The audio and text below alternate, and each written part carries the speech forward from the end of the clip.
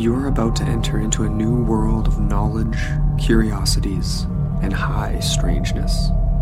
This is a podcast of Straight Up Strange Productions. This episode is brought to you by our Patreon supporters. Become a patron today at patreon.com/intotheportal. Hello, and welcome into the Portal, a place where we have ventured through many gateways to find creatures and entities unknown to this world. Some more ominous and malevolent, others simply straight up strange. Tonight, we dive into one of those phenomena that straddles the line perfectly between fear and the bizarre, the legend of the Grinning Man. If you're able to, close your eyes. Picture yourself walking down a dimly lit street in your city or town. It's very, very late, past 1 a.m. The sound of your own footsteps echoes off the brick and concrete walls of the buildings you pass. As you round a corner towards a more suburban neighborhood, a strange feeling comes over you.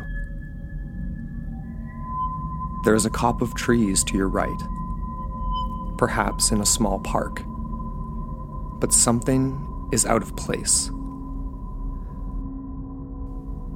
As you focus your gaze through the fog and the darkness, there is a very tall man standing awkwardly atop a large root jutting out from the ground beside a massive pine tree. Why would this man be standing there? You cannot see his face or his hands, but you continue forward. As you pass at a distance, you look over your right shoulder. Illuminated in the light of the moon is a tall man in a dark suit, staring at you. His eyes are beady and black, with a wide, smiling grin that started at one ear and stretched across his face to the other. At this, your interest has long passed, and you bolt away in both confusion and terror. This is the type of experience some people have had with a man, or perhaps a non-human entity, known as Indrid Cold. Join us as we delve into early legends and theories on the Grinning Man.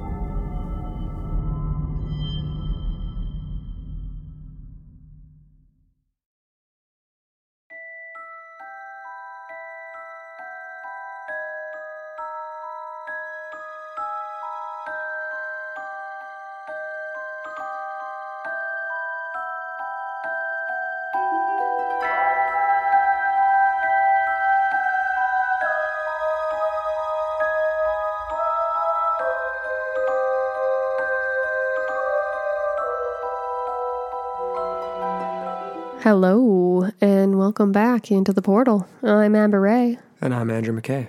And we're back for all of you with a brand new episode. That's and right. I'm really, really excited about this one. Me too. It was actually suggested by our producer, Jordan Yu. So thank you for that. Definitely. Getting into some Grinning Man lore / Indrid Cold stories tonight. Oh yeah.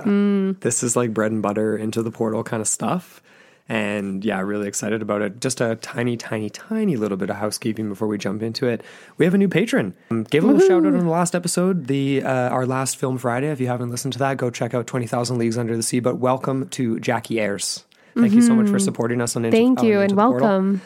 Stoked to have you. I think it was, I always mix up our tiers, but anyway, I think she's a paranormal scholar and very excited to have you. So tons of episodes for her to go through in the backlog. So you guys, if you haven't checked it out, hop on our Patreon, see what we have to offer. So really excited to have Jackie along. And then also we had some really exciting news recently because we got a really cool thing in the mail. We won a contest on Twitter and we won a copy of the new book written by Adam from the Pine Barrens Institute. And it is awesome. So this is Monsters in Print. So he sent us a copy of this book and I was honestly kind of like flabbergasted at how extensive it is. It is like a really well done book. haven't worked my way through the whole thing quite yet. Lots of work to do. Oh, yeah. But I'm unbelievably stoked to have it. So like, thank you so much, Adam.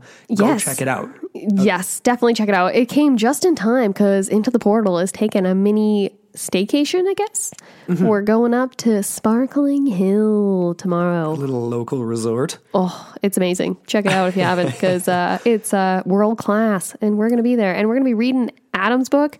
We're also going to be reading Big Tim's book. Hell He yeah. sent us his comic all the way from Australia. Very cool. So cool. Gorilla My Dreams. I am in love with it already. It's hilarious, and it's really well written. It's like a character that pretty much anyone can identify with on a certain level. Hell yeah. And well written. The illustrations are amazing. I want the next one now, because wait. I'm pretty much almost done the first one, and I'm like, I'm hooked. I know. Totally.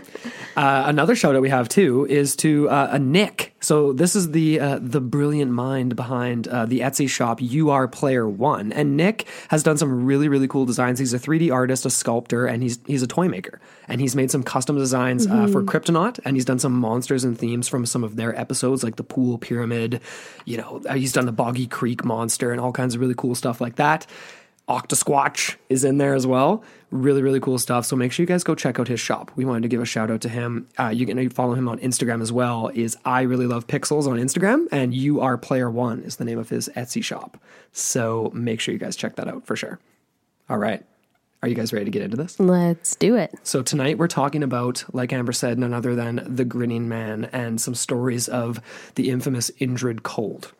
So, those who have heard of the Grinning Man, otherwise known as this man known as Indrid Cold, are usually familiar with it because of the context of the Mothman prophecies, right? Either the film, for those of you who are like totally not interested in cryptids and that kind of lore, you get into it that way. But it's associated with that Mothman and that phenomena, the tragedy of the Silver Bridge collapse that occurred in the 1960s. But the high strangeness surrounding this particular figure may or may not really have any connection to these events at all. And there's a conflation of Indrid Cold, UFO sightings, the winged Mothman roaming the woods of West Virginia, the tragedy of the Silver Bridge collapse. And this is something we're going to kind of put aside for this episode. We're going to save this for another day. And instead, we're going to focus entirely on the encounters with this mysterious and, in my opinion, downright terrifying in a way, figure known as Indrid Cold, and the lore that sort of sprung up around these obscure, unexplainable events from the 1960s that some have claimed to have connection to Men in Black and possibly alien phenomena as well. So that's what we're getting into. That's the chestnut of tonight's episode. That is the meat on the bone. Yeah. Because there is a lot you can talk about, much more beyond, to contextualize like everything that happened in Virginia in that period. And definitely in Mothman prophecies, in John Keel's works and all of that, it's all connected, man. But the thing is, for the just, the scope of this episode, we really just wanted to focus on this mysterious figure known as Indrid Cold. Yeah. It was a pretty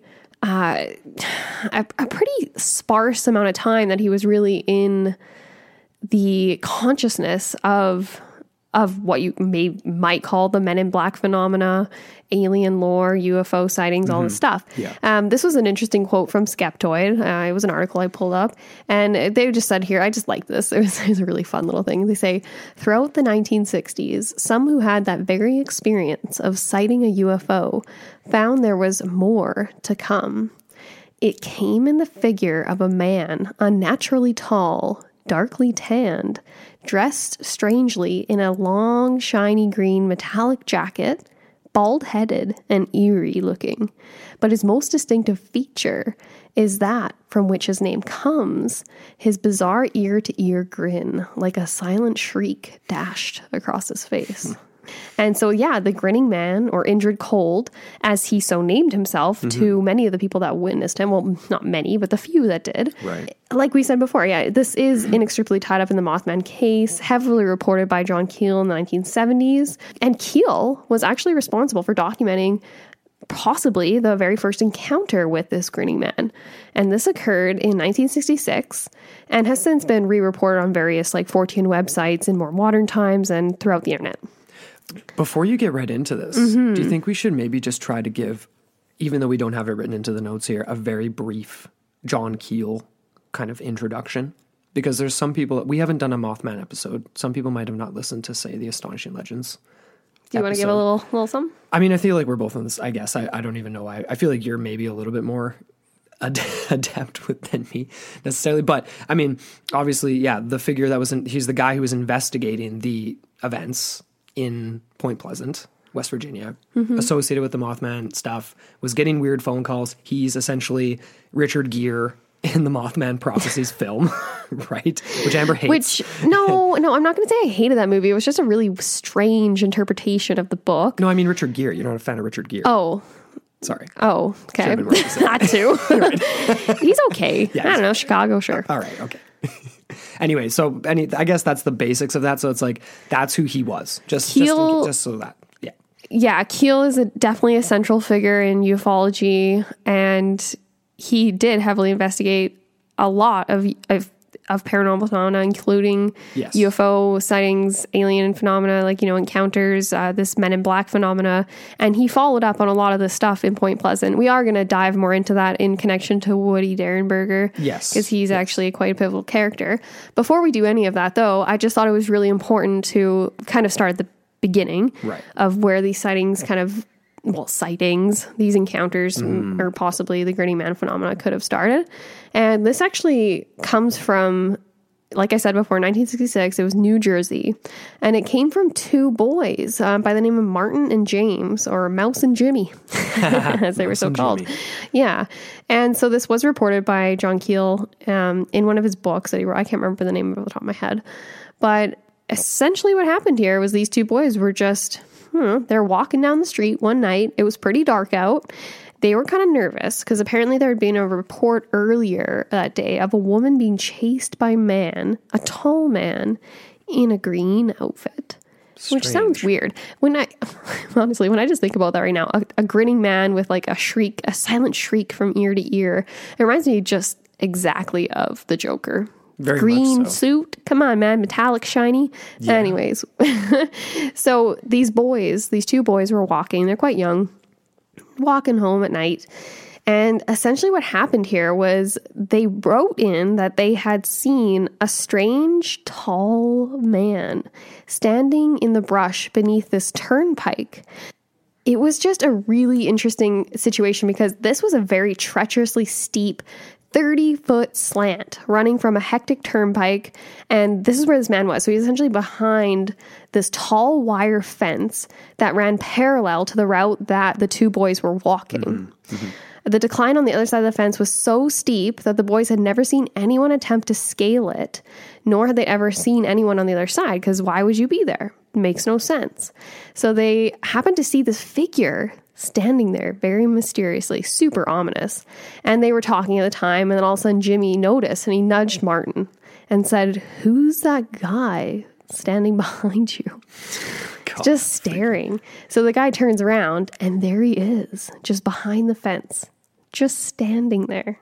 He pivoted around and looked right at the two boys with this really weird big grin. Strange. Yeah. Strange. He was over 6 feet tall, dressed in a, quote, sparkling green coverall costume that shimmered and seemed to reflect the street lights. It also had a wide black belt around the waist. And he had a very dark complexion. Okay, that's going to be a theme here. Yeah. With little round eyes set very far apart, very beady. They didn't remember seeing any hair, which is another common theme. No ears, no nose. And they didn't notice his hands either. That's okay. So they basically booked it out of there. They were just kind of scared shitless. Right. And so as the report goes, this is kind of what happened. They didn't progress any further. They didn't have any communications with this man as far as the report goes. Sure. And this was the very first possible sighting of what might be known as Indrid Cold. Bizarre, hey? Because it's such a, I mean, yeah, it's like that could really be anything, but it is, there's so much crossover with obviously, the outfit and the grin and just that feeling that people get even though a lot of the things that are said by this entity, individual, whatever you want to call it, him, they, whatever, isn't exactly malevolent. No. And we'll get into that, but it's still extremely ominous. Very weird. Regardless. It's just strange. And it freaks me out. It's going to get a lot more strange, though. And we're going to get into the case of this guy, Woody Derenberger, and Woodrow Wilson. Not the president of the United States during the First World War. Woodrow Wilson Derenberger. A 50-year-old sewing machine salesman. What a career, hey? He was driving home from Marietta, this is in Ohio, to Mineral Wells, West Virginia. And this was the night of November 2nd, 1966. And he had this very, very bizarre experience. So strange, in fact, that basically he reported it the next day and it ended up on TV. WTAP television in Ohio. He went on there to recount his tale. And this is what he had to say. So he said, I'm a salesman and I drive a truck. And last night, shortly after 7 p.m., I was coming from Marietta, Ohio, coming down Interstate 77. And just before I came to the intersection of Route 47, there was a car past me, overtaking me from behind. And following closely behind this car was this unidentified flying object. And as the car behind passed me, this object was following close behind it and swerved directly in front of my truck, turning crosswise. And when it turned crosswise, it slowed down. It started slowing down not abruptly or too fast, but gave me plenty of time to step on my brakes and slow down with it. As if it wanted him to slow down, obviously, right? It's coaxing him into it.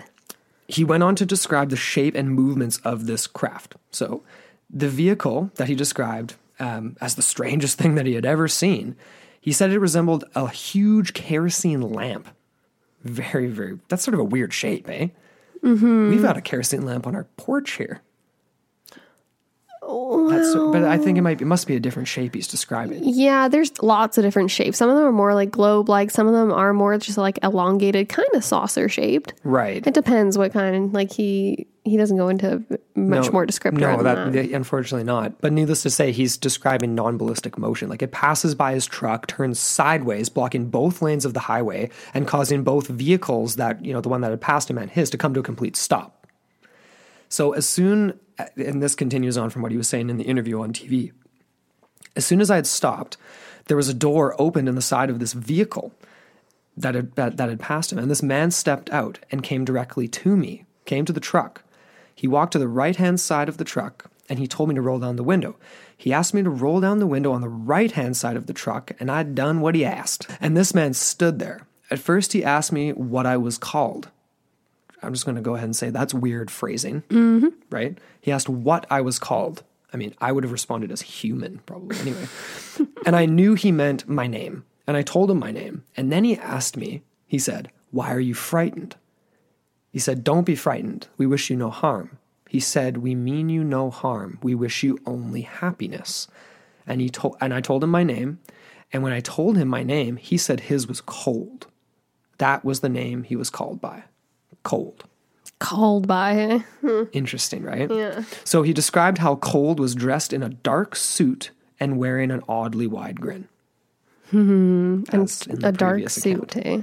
So this strange entity, right, also related... Let me rephrase this. So this, whatever you want to call this thing, whether it's a man, an entity, whatever, it told him that he was a seeker named Cold.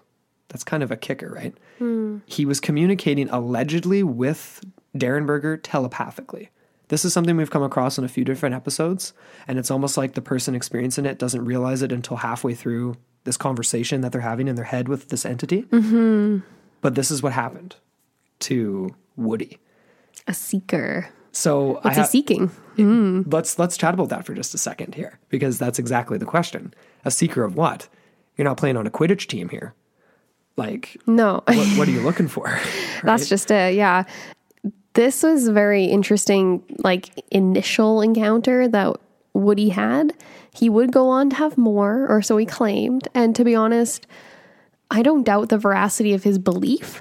I'm kind of on the fence, obviously on the who wouldn't be on the fence as to whether or not, because his claims do get more fantastical. They do. They get a little more extreme. Exactly. But it is the phrasing of all of it, though, that is kind of strange. It's like if this is just some kind of like trucker making something up, the phraseology is not, it doesn't seem like that matches up to me. You know what I mean? Like, it seems like somebody who would be like a science fiction writer that would come up with that sort of phrasing. That's exactly what it all comes down to. Mm-hmm. Woody, he's a very interesting bird, and we're going to have more discussion on him in a later part of this episode too. But right now we're going to focus on the cold experiences. Focusing on the cold, indeed. Put your sweaters on, people. Winter is coming. Winter's coming. We totally gave up on that series. Winter is not coming for us. It still is in Canada, though. Well, yeah, but... Cold would go on to ask more questions than just his name, though. So he would go on to ask several more questions, and some of them are pertaining to the nearby town of Parkersburg. But after a short while, the conversation ended, and he stopped it by saying, "It's been nice talking to you, Mr. Derenberger. We will be seeing you again." We? Who's we? Right. Obviously, he's trying to, I guess, associate it with the other craft. It's like he's an ambassador or something. Well, that's just an emissary. And that's, I guess, like what the word seeker could potentially be some sort of a translation of, in a way. Maybe. I mean, what are you as an ambassador if you're not a seeker of relations? Exactly. Yeah, that's exactly what I was going to say. A seeker of relations, communications, whatever else. Exactly. Exchanges.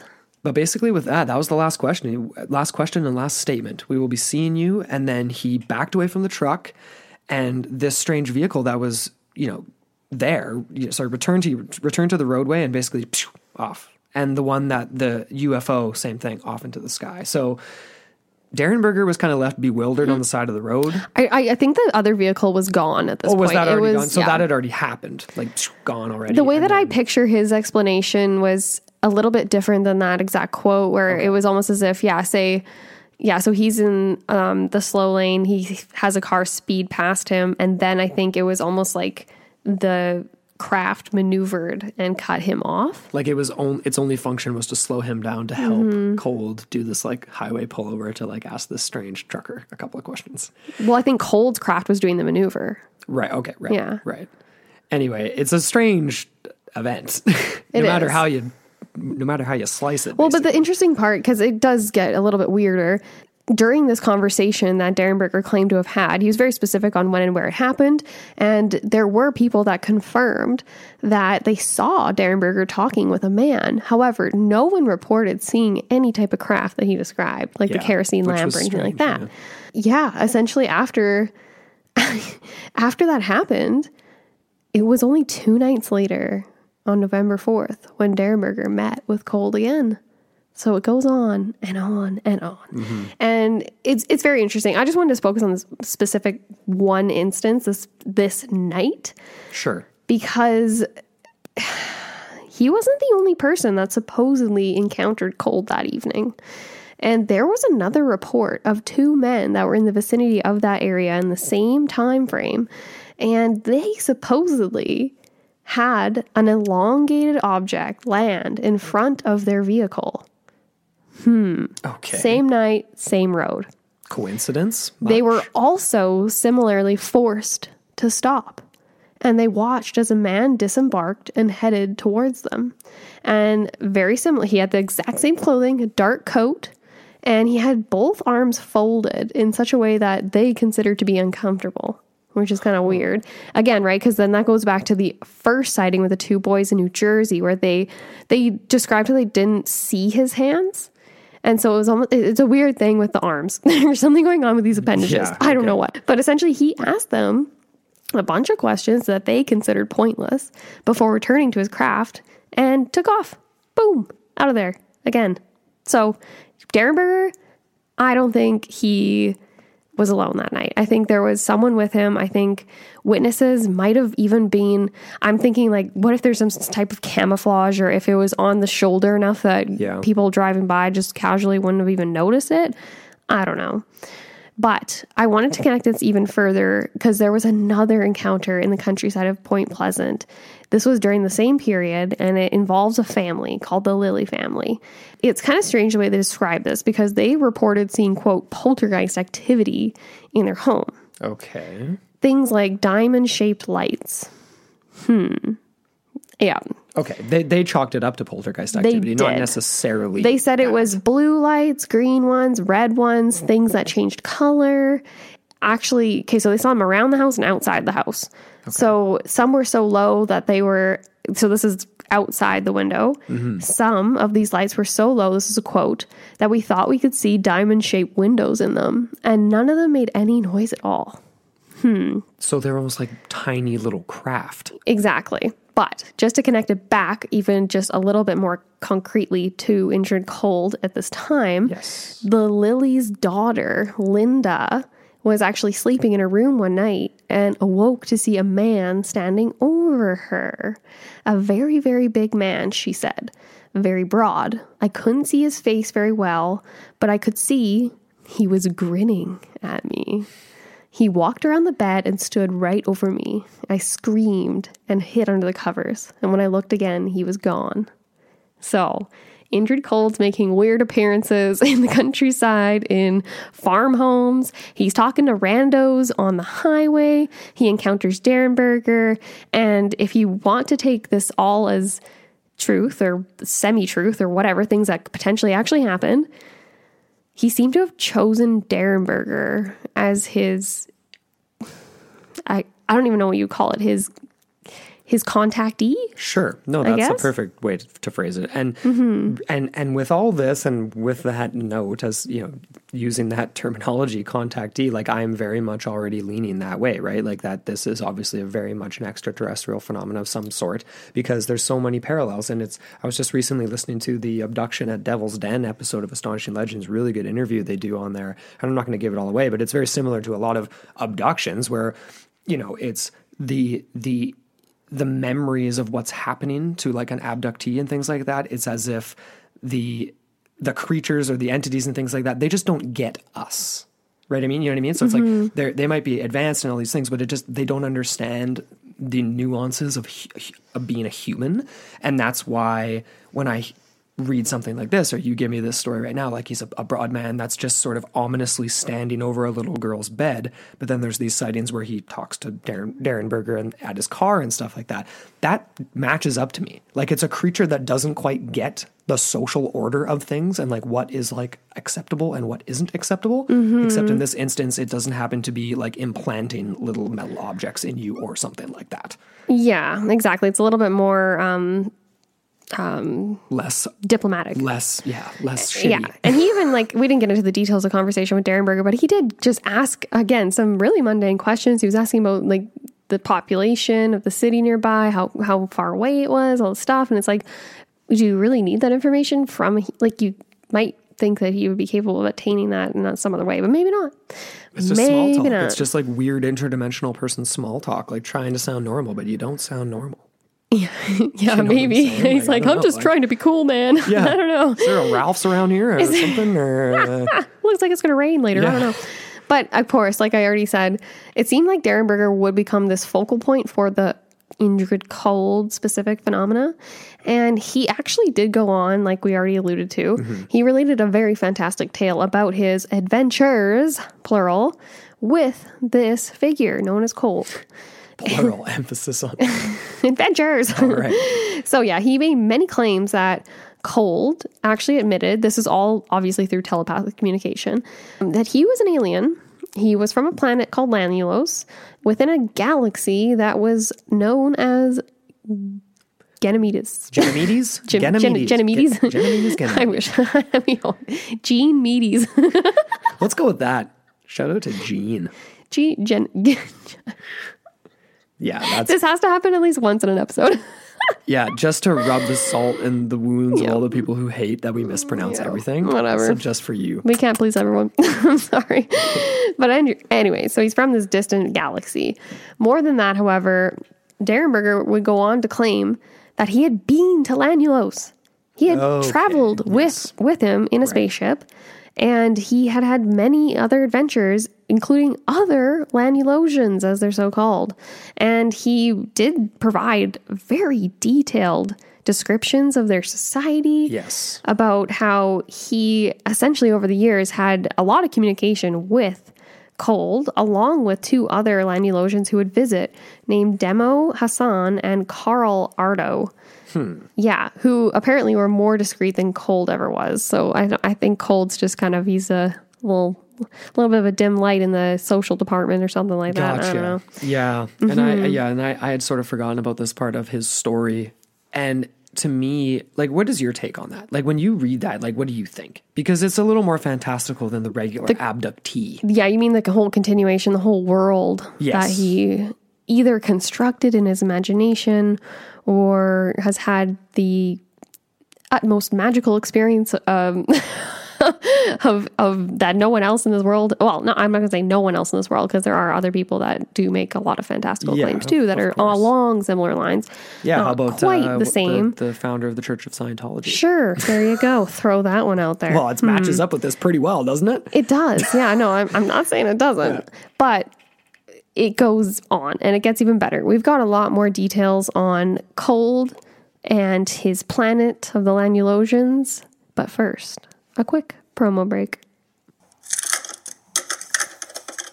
When I was 12 years old, I saw something in the sky that I couldn't explain, and I've been searching for answers ever since. And now, I want you to join me on that search. I'm Ryan Sprague, the host of the Somewhere in the Skies podcast. You'll hear from researchers, experiencers, and individuals in all walks of life as we sit down and talk all about UFOs, the paranormal, and just plain weird. From the Antica Podcast Network, it's the Somewhere in the Skies podcast. Available now on iTunes, Stitcher, Google Play, iHeartRadio, and at somewhereintheskies.com. Remember, keep your feet on the ground, but never stop searching somewhere in the skies. And we're back. All right, so let's get back into the physical description and try to break this down a little bit more. Let's talk about the suit. You cool with that? Let's do it. All right. First, I mean, we talked about this already. So, like, the first instance of this involving the 2 boys, right? That was later connected to Derenberger's experience. You know, just the same description. Over 6 feet tall, this broad-shouldered individual wearing, in the first account, a shimmering green jumpsuit-like thing going on, which sounds distinctly extraterrestrial in my mind, at least in terms of like science fiction sort of imaginings of what an extraterrestrial might be, and or possibly reptilian, if you're associating shimmering green. You know what I'm saying? Like, it just sort of vibes with that. Derenberger described how initially he thought Cold was wearing a suit, but he didn't describe green specifically. But he just said underneath, like an overcoat, he could see some sort of shimmering material. So this was a quote from him.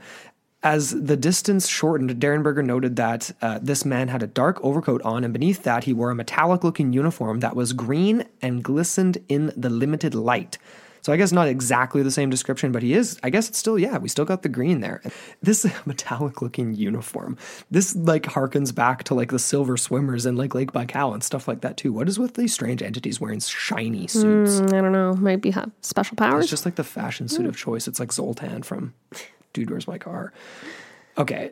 The man's arms were folded and both sets of knuckles seemed to nestle within his own armpits. So that definitely mirrors the description that was put forth by those other 2 men that saw him and had a brief conversation with him. This is just his standing pose. Isn't that strange? And then in the other account with the 2 boys, they said that they couldn't even see his arms or anything. So what's going on there? What's going on with the arms? It's almost as if his appearance to the people that experience him is just that. It's as they see him, but his physical form isn't actually as the grinning man. Like, we see him as that, but he might not actually be that. You know what I'm saying? So he appears in these weird shapes. His arms aren't where they should be, or like it seems weird. Like his arms are crossed and they're not. You can't see his hands. It does remind me of a lot of the Men in Black situations that people have reported over the years, where it seems as if they are uncomfortable in the situation. Yeah, very. I'm forgetting the exact case, but there was the one where there was supposedly a Man in Black seated at a kitchen table. This might have been connected to the Mothman. And he was seated at the table and he was just incredibly uncomfortable. He looked like he was sweating profusely.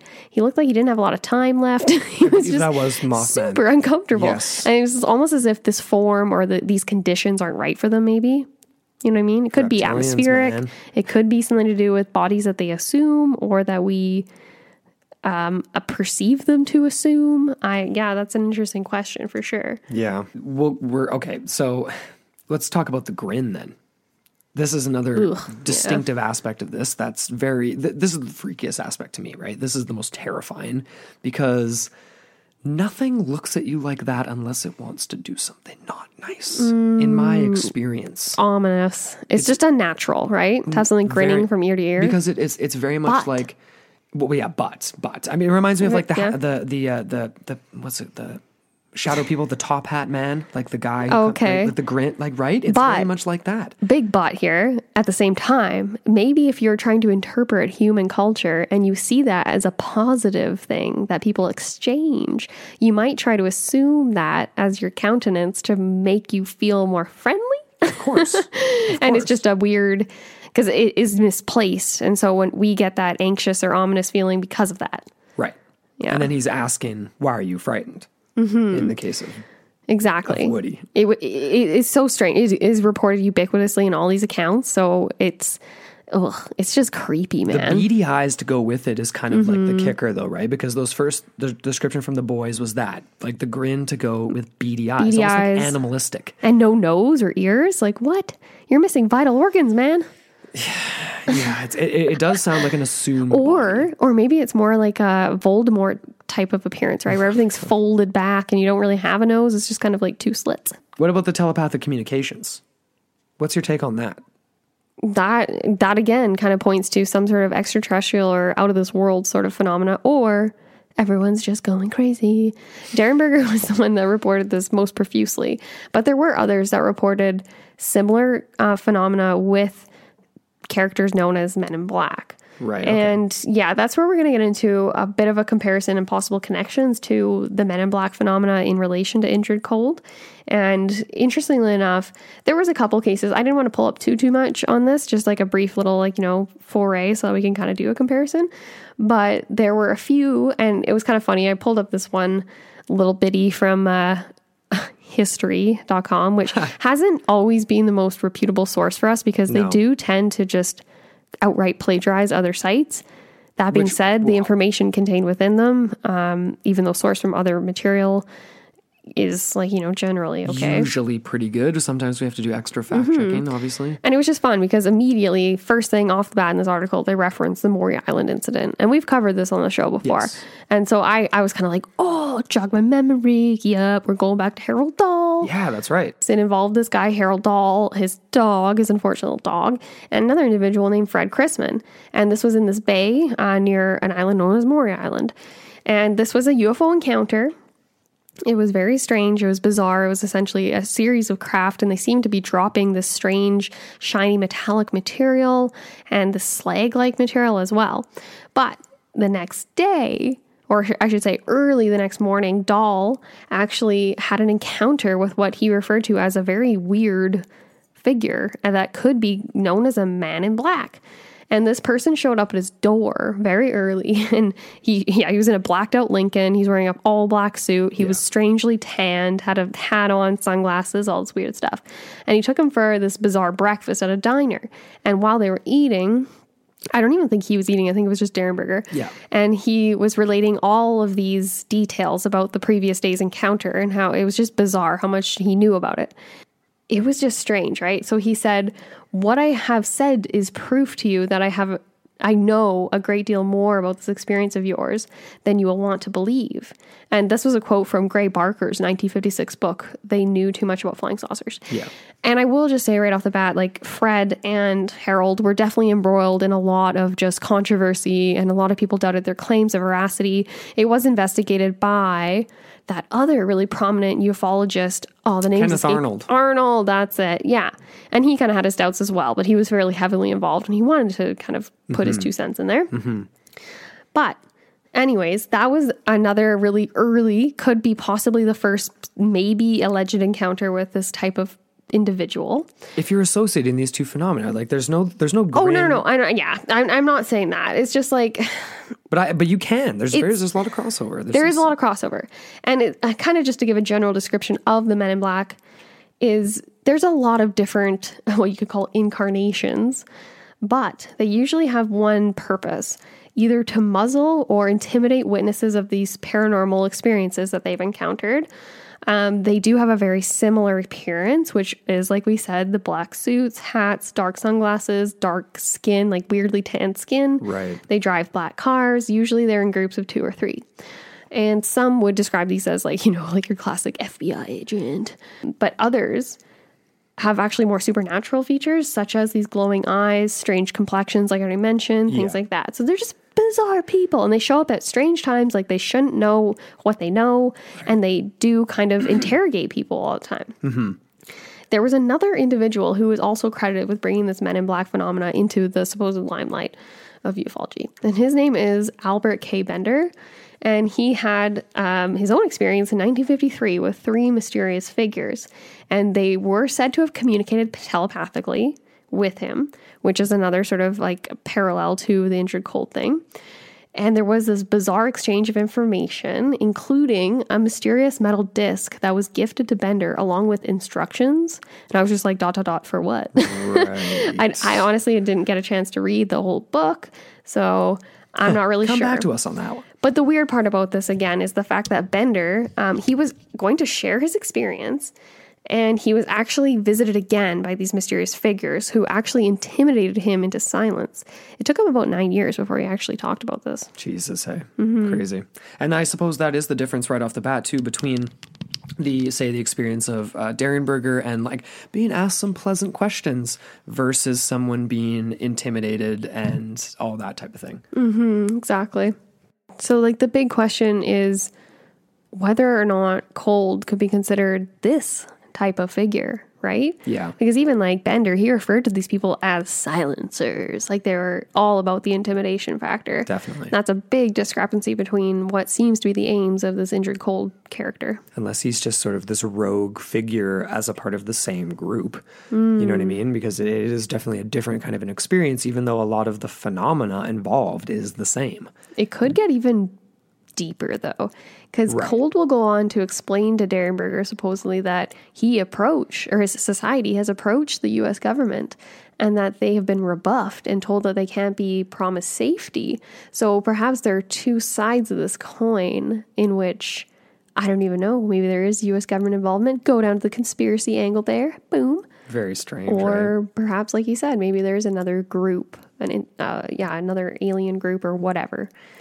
The thing is, though, it's like, here's the one divide, too, though. It's like, we're asking the question right now, is Indrid Cold and this figure of the grinning man associated with Men in Black? But then there's also the Men in Black question where it's like, are those figures paranormal? Right? Like in their own right? Like, or is it government? Because a lot of the time it's seen that way. Mm-hmm. And even my little sister, like Emily, shout out to the Emaru podcast, she's experienced Men in Black phenomena. Yeah. In Kelowna. And we'll have to get her to recount the exact details of that, but it was something to the effect of her driving to work and it being sort of a weird time of day for there to be, I can't remember if it was a weird time of... It was a busy road. It was the intersection of Kalo and Gordon, right. I think, if I remember correctly. And she said it was basically just deserted. And it shouldn't have been. It was about 6 o'clock at night. That's what it was. It should have been. Normally it was totally packed. Crazy busy. And what she essentially saw was, I think it was 4, it might have even been more though, totally blacked out SUVs, but that almost like they looked like they weren't like there. Like I guess would be the way, like they were like very almost like ephemeral kind of in a way. Like they weren't like shiny, like blacked out, like clearly carrying like Justin Trudeau's like motorcade, you know what I mean? Or whatever. Yeah. Right? It was more ominous. And they were driving bumper to bumper. So like their bumpers were touching and they were all driving like perfectly as if it was like a limousine, like they were attached to each other. And it was just very, very strange. So and Men in Black in cars. I remember she called me right connected. after that and was like, I'm freaked out. Yeah. Is this, and she ended up doing her own research on it and then came back to me later and was like, is this Men in Black phenomenon? I was like, Emily, I don't know. I don't know. Very strange though. As far as the focus of this episode, at least, is like, if Cold, do you consider him a Man in Black or not? No.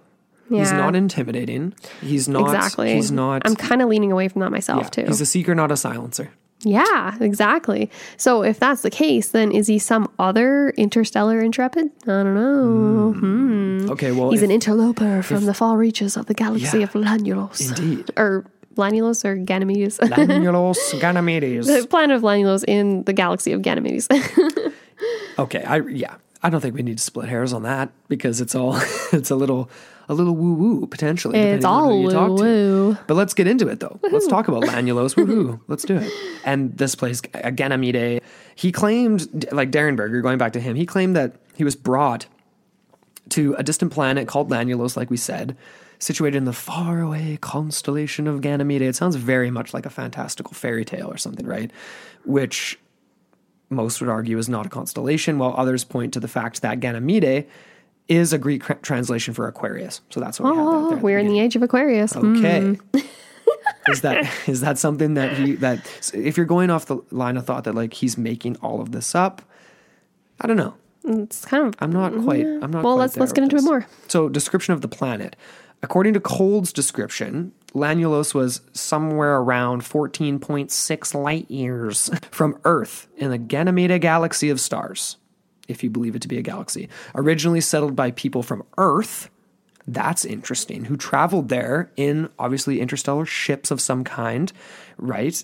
Basically implying that at some point in time, human beings were capable of this.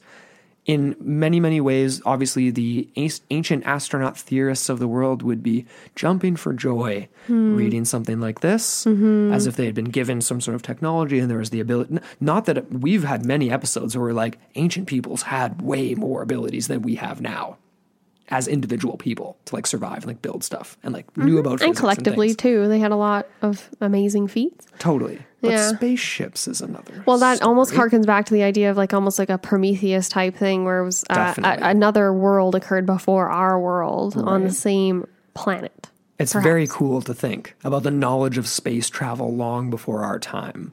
It's very, very, very cool to at least imagine. Something we've right? lost, an ancient knowledge that we've lost. Right. And I guess, yeah. And of course, I mean, being humans originally, this planet that they ended up populating is very much like Earth. But the yearly cycle had only 3 seasons, according to Cold. There was a planting season, a harvest season, and a cold season. Winter season, I suppose we'd say. I don't know. It's a simplified Pun planet. intended, I suppose you might say. They don't need spring. Why? Actually, I guess spring? planting would be spring, harvest, and cold. That makes sense to me. That's just more natural, right? Yeah. It's a more naturalistic cycle. No, for sure. But why have the name Cold? Why pick why? Why that name? Because it's cold. It's not warm. I don't get it though. Just call it not warm. No, I mean his name. Oh, like Indrid Cold's Yes. name? I don't know. I feel like that was just a random pick out of the hat. It's almost like when we chose, what was it, our stripper names, and it was based on... Oh, like the street you lived on and your birthday or No, it was a funner one. I did it. I think it was Hillbilly Horror Stories. They had it up on social media. It was hilarious. We had some really bad ones. So mine was just like, I think it was just Trashy Farmer or something. And yours was like Slutty Farmer. Yeah. And I was just like Ugly something. Ugly Hillbilly, or I don't even know. It was something dumb. It didn't get my juices flowing. No, Let's not just really. say that. Anyways. Let's go into the society of the Lanulosians. Basically, he would, Cold told Derenberger that the people of Lanulos are extremely religious and they believe in one God. So the father of all and the creator of all that is good. I guess that sort of matches up My with question Christianity is, and things. who created all the non-good things? Do they exist in this world? Is it just this beautiful utopian society with no problems? Seems to be. But that still sounds exactly like Christianity in a way, doesn't it? I mean, like, right? I mean, God creates everything and everything is good, but then the world that is not controlled by the hand of God can turn to be not good. I guess. And that's they our don't, fault. And then they don't consider the devil a god, I guess. Right. They also have a language, but they communicate through telepathy mostly. Just like they're communicating on And Earth, I just to add to this whole utopian thing, they've developed in a non-hostile manner and have no need for crime or war. loosely organized around a 56-person guiding council, allegedly, is their formation of government, whose members are, elected on basically like a biannual basis, which is very specific. And if somebody is unfit, i.e. needing to be impeached, fitting for the times, they're dismissed and another elected official will end up filling the vacancy. So it sounds very much like the process on Earth. It's very diplomatic. Except the process on Earth, and here's the thing though, it's like the democratic process and like what we have, I guess maybe it would work perfectly in a situation if the individuals applying it are not angry at everything. True. That's exactly it. Because it doesn't really work perfectly. They're like these pure ethereal beings. It's almost as if my question now is, are we all the rejects? We got sent We're back. Totally the rejects, baby. 100%. We're just garbage down here. Yeah. Podcasting about the Lanulosians and there's laughing. Laughing it up. Lying and laughing. I feel like this next point is going to be something that you really appreciate and that we'll appreciate at Sparkling Hill during the European Hour. All right. So these people, these Lanulosians, have no need of clothes and generally walk around in the nude. And Derenberger was actually, when he first visited this planet, he told how he was actually receiving a lot of stares because of his clothing. And so he soon adopted, quote, the local custom. And Nice. just a side note here, apparently the inhabitants of Venus, which Derenberger also visited on his many adventures, he also recalled that the residents were nudists as well. Mm-hmm. On Venus. Apparently. Maybe he's not talking about our Venus. Maybe he's talking about the Ganymedes Venus. Well, it has to be because they're in a different galaxy, are they Perhaps. But it gets even better. So children, they do incur a very lengthy education period as soon as they're capable of knowing good from evil. People have a much larger lifespan of about 125 to 175 years old in Earth time. Okay. Yes. So this is where we're getting into the whole why are they here kind of thing on Earth. And apparently, according to Cold, these friendly Lanulosians were highly engaged in business. So they're neoliberals through and through. Interesting. And they wanted to establish trade with Earth. However, these relations were rebuffed. The American government, like I mentioned before, in particular, found they were basically unwilling to negotiate and also unwilling to guarantee safety for these people. And when they had attempted to land in the past, they had been met with much hostility. And Cold indicated that he had actually had wounds from a shotgun on one occasion. Huh. Mm-hmm. It makes you wonder. It's like when and like what specific sort of like contact like scenarios that happened in. You know what I mean? Like it's very, very interesting. It's a very, very detailed account, right? Like there's a lot of little facts, a lot of things where it's like, is this guy does he have an amazingly vivid imagination? Has he convinced himself of this reality? Has he hallucinated it and it feels real to him and therefore he's able to explain it in such vivid detail? You know what I mean? Like where are you landing on all that? It does sort of sound that way. You know what I mean? It's almost like, but it's like his first encounter with the grinning man, with injured Cold, potentially with Cold, right on the side of the road.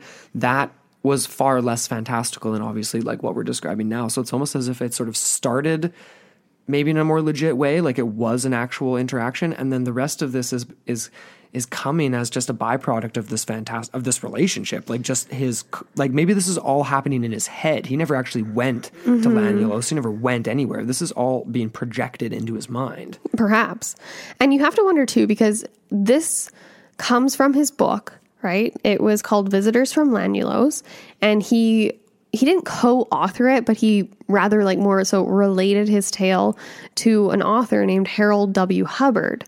And this was actually published by Vantage Press in 1971. So it was quite a few years after the initial encounters and experiences and all this stuff. And my question then becomes is like, how much influence did Hubbard have? And these conversations, right? Because obviously they would have to be intimately connected and have a lot of communication. And I'm curious as to how Derenberger, because even that initial quote, right, from his, WPCT interview or whatever on TV. Yes. That was a very, very rough, cut and dry style of speech. You know what I mean? Not very sophisticated, if you want to call it that. And it makes me wonder how much influence this Harold Hubbard guy had on this book. And I will note here that Vantage Press is known for its vanity publishings. according to most, the publishers of this particular, like, they wouldn't have actually been distributing Visitors from Llanillos. It would have been something that was distributed in person. So Derenberger would have been ordering copies of this book that he would have been selling at his speeches, at his events, and you know, like, whatever, appearances and all that kind of stuff. So yeah, I do want to make the point too. There's the name Hubbard, just because I did throw out that comparison early on with L. Ron Hubbard, and that's just kind of serendipitous that there's that name involved somehow. I know. Is it a relation? I don't know. We should dig a little deeper. I highly doubt it, but dig a little bit deeper. Okay. But anyways, so this was where we get these multiple encounters in great detail. Interestingly enough, John Keel did write a foreword to this book. And he did consult with Derenberger during the time of his legend investigations. He was interested in the case for sure. Definitely. And this was from johnkeel.com. He says here, this is referring to the book, it's a slender volume filled with Derenberger's implausible tales of saucer rides, planets peopled by pious nudists who drink decaffeinated coffee, and feathered humanoids in pink spaceships. It's illustrated with detailed saucer plans and the intergalactic alphabet used on the planet Llanillos. So interestingly, like, he makes it clear that he doesn't really believe Derenberger, but he deserves a hearing. So it's kind of this kind of toe in the line. And this was actually an excerpt from the foreword he wrote in the book. And it was dated to 1968, which was 3 years before it was actually published by Vantage and Derenberger. Yeah. And he says here, quote, Woodrow Derenberger will be called a liar, a psychopath, and many other unpleasant things. He has already suffered considerable ridicule and condemnation, even from those who believe in, quote, flying saucers, but do not wish to believe that someone is actually riding around in them. I cannot endorse his story, but I do feel I know the man well enough to give him a character reference. The important thing is that he seems to be telling the truth as he knows it. He sincerely believes that these things happened to him, and he's willing to expose himself to ridicule and condemnation in order to make himself heard. That's the end of the quote there. Yeah. So, my question is here, can we make comparisons to these claims put forth by Derenberger to those of Bob Lazar as a similar figure, as far as character, the incredibility of his story, and just the character references, right? The people that will just support their reputation. Yeah. Yeah. I think that's a good comparison to make, because especially in our modern times, right? Because that's the most recent topic of conversation in UFOlogy with the documentary coming out on Netflix with Bob. And we've covered it on our Patreon. And we mentioned that off the top of the show. So go check that out if you want to hear our take on Bob Lazar. But that was the case, right? Character references out the wazoo for Bob, and but then a lot of things he would say that were very degrading to his character at the same time, and that certain people would latch onto and still do latch onto as hardcore anti Bob Lazar people. And that's the crux of his story too. It's so true and yet so untrue, potentially at the same time. The same thing, I guess, could be said for Derenberger if you go with the witness accounts that he was talking to a man on the side of the road, and then you believe his initial story. Yeah. And that's where with a lot of these figures, right, you get into the question of, or not even a question so much, it's okay to say that there is, how am I trying to phrase this? It's okay, not even okay. It's just, it's truth in belief, right? Yeah. So in their minds, it's true because they believe it so hard. Or not so hard. They believe it so hard. That's a weird way of saying that. But you know what I mean, right? Where it's the faith reaffirms the reality. No, for sure. And the fact that they can connect the dots and other people have connected these dots, right? We're connecting them right now. Exactly. As just, armchair theorists here. But it's, just looking at this in broad scopes, right? You have Derenberger. You don't just have Derenberger, right? You have other figures who have supposedly had these similar encounters. And so it does lend itself to some sort of basis. No, absolutely. And it's and we're going to cover John Keel more closely and Mothman at some point in time. It's a classic case. We have to cover it on the show. We just have to. Yes. And he's one of the ones where it does get a little bit more detailed when it comes to this. And we'll get into some of that as well. But That's for another day, though. And so Cold hasn't made very many recent appearances in modern times. no. And he seems to have kind of sunken into the more obscure side of West Virginian history. However, this is fun. There was actually an encounter reported in 1979 in the area of Genoa, Italy. So we're going to Italy, babe. Going to Genoa. We're doing All right, it. Let's do it. So, a night watchman named Pierre Zanfretta reported an eerie encounter that was very similar to Derenberg's first encounter with Cold. So Zanfretta was actually in his report car. I don't even know. His patrol car. Reading his report card. Reading is hard. Just words are hard. So he was in his patrol car, and this was in the outskirts of Genoa, and he had stopped for gas when he became aware of a figure motioning toward him. Very, very similar terms he was described in to that of Derenberger. Yes. So this is it. Quote, a tall humanoid figure with a bald egg-shaped head who was dressed in a checkered suit this time that actually included a chest plate made of steel. He was grinning from ear to ear. So he dropped the shiny green suit. He's wearing checkers. We don't know what colors they are, though. Specifically. It No, could be no, green they checkers. They didn't get into that. I was kind of picturing like classic Joker, like black and white or something. That would be fun. Right. Well, it's the 70s, the 79 versus the 60s. You know, you got to get out of the shiny Right. and into the something else. Sure. So apparently this figure actually spoke to Zanfretta telepathically and ordered him to drive his car into a cloud hovering over the ground nearby. Right. Zanfretta did as he was ordered and found himself and the car levitated into a massive alien craft. And this ship, according to the Watchman, was filled with not only reptilian aliens, which had previously actually abducted him. So this guy's had multiple encounters too with weird stuff. Okay. But also these large transparent cylinders filled with a weird blue liquid. And one of these cylinders was said to have contained a frog-shaped body, which the aliens explained was, quote, an enemy from another planet. Strange stuff. Oh, wow. So he's basically motioned into a cloud, levitated into a craft by a man known as Indra Cold. Or sorry, not Indra Cold, but reminiscent of Indra Cold. Right. Only to find himself in a reptilian-filled alien spacecraft. Pretty nuts, man. Pretty nuts. Love it. Just High strangeness right here. very much so high strangeness. But at the same time, just to sort of like take back a tiny bit of the strangeness of that, even though, I mean, it's sort of hard to do. But if you're obviously a believer in abductions and you believe, not everyone, but in the abduction phenomena in general, there are many cases where someone ends up on board a craft or what they perceive as a craft where they encounter multiple different creatures. Like almost different right? races. Right. Yeah, exactly. Different races of creatures. So that is very unique. And that's really weird about this scenario. It's got the Indra Cold humanoid figure. That's the description that's different here from some of the earlier ones where it's like clearly a man, but then a man with a weird grin.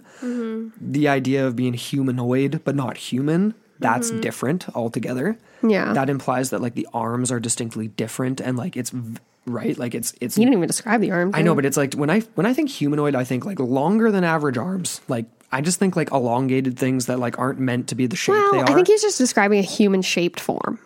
I think that's all he meant by that. Okay. A humanoid, like human. It's just That's a weird human-shaped. way of describing it. To me, Not really. Yes, I it would is. describe if I saw something that looks strange, like If you see a shadow in the fog up the road from our house, you're not going to say, I saw a humanoid shape at the top of the road. I don't know. I could potentially. You're going to say, I think I saw a person standing at the top of the road.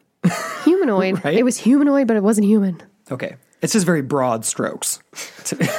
That's what I'm saying. You're just picking it apart on me. I know. That's what we're here for, right? Right. I am. But, and also the idea of the cylinders and the goo and the liquid, though, too. Very, very common. And again, I don't want to give it away. Go and listen to that Abduction at Devil's Den, Astonishing Legends, because it's a really, really interesting episode. That's just something that comes up in that. And it's a very, very believable account. And I'm definitely of the mind that some of these people, I mean, this sounds believable enough to me. It's different than the Lanulosians, that's for sure. Yeah, he didn't go to Lanulosa as far as I'm aware. But Zenfretta, man, throwing a wrench into it. Italian wrench. Italian wrench. I like it. I Yeah. love it a lot. I love this whole episode. Yeah. Coming down to the end of it, we've got, final discussion. What do you make of this whole thing? Man, at the Whole end of the day, chestnut. The meat on the bone. you know what? That's I thought you were going to do that earlier in the episode, and you kind of just reminded me of it now, where it's like the Michael Scott, where it's like, no, don't, for any reason, ever, in any circumstance, to anyone, ever, like Anytime, anywhere, any place. talk to Indrid Cold. But seriously though, I am weirded out by this phenomena. It's sort of refreshing in a way that it hasn't happened recently, even though it's like I am sort of jonesing for like a new Indrid Cold sighting experience, like encounter. And if we really dig deep, maybe there is one. I think listeners out there, like, send us in. You got some updated information. There was some recent Mothman sightings last year in the Chicago area, not necessarily connected per se, and we didn't cover it in detail in this episode, but we will. But yeah, I'm not really sure ultimately, because it doesn't really sound like a classic alien sort of probing, pun intended, for some sort of an abduction, like looking for something you need. It reminds me of a strange, socially inept, interdimensional traveler that has genuine benevolent intentions, but has no idea how to actually enact them. Like, whatsoever. None at all. No skills, man. No. None. Or plan or anything. Because what is the whole point, if you want to get into it, what is the point of befriending Darren Berger, of explaining these situations to him, of bringing him to the Planet Lannuals? He's not an important dude. He is a sewing machine salesman. But that's, he's not up there in a government. He can't influence anything really, I know, right? beyond just becoming another crackpot in the whole scheme of crackpots that are like spread all across America. You know But what I it's mean? like, that's just it though. It's like, it makes me think to myself, like, if we're to believe in the ambassador, right, a seeker of something, Indrid Cold is like buddy, you actually haven't been employed by the Lanulosian government for like 10 years, but you're still out here like trying to prospect new clients. He's like the Ranger Gord from Red Green of like interstellar travelers. Like, he's not really getting anything done. Well, because even Darren Berger alluded to that, right? When he said he met 2 other Lanulosians and they were way more like skilled, I guess. They were a lot more like Diplomatic. under the radar, so to speak. Okay. Right. Yeah, they just had a little bit more pizzazz. Yeah. Pizzazz. Is that a thing? I feel like this was a good episode for us to kind of just intro this phenomena, right? Because we have the case of Darren Berger and just some of these other stories and like the character of Indrid Cold. It does get freakier when we get into Mothman, and that's something that's going to be coming down the pipe for you guys and John Keel. But what do you think? What are your final thoughts?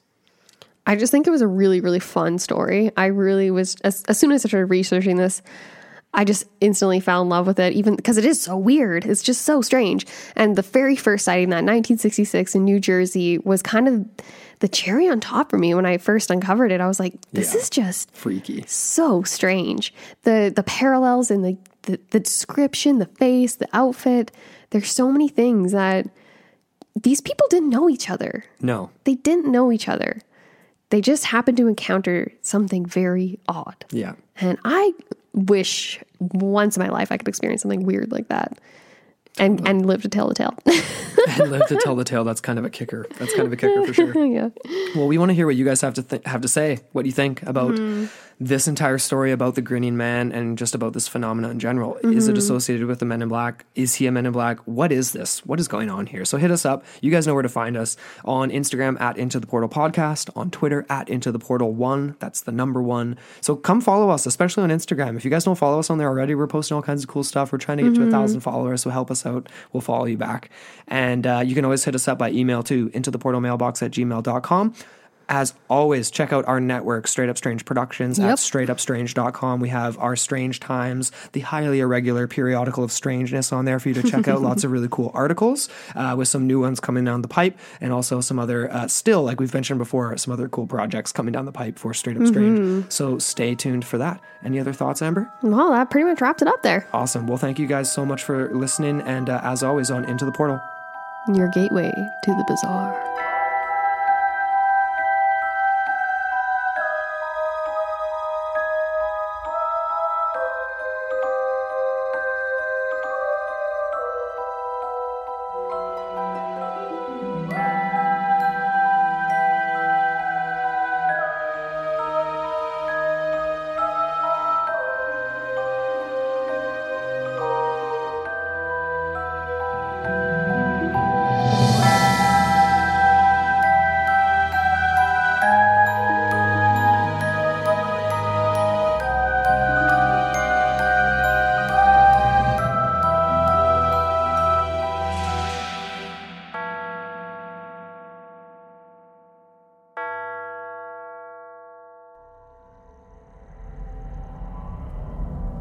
This podcast is a part of Straight Up Strange Productions. Discover more shows like this one at straightupstrange.com.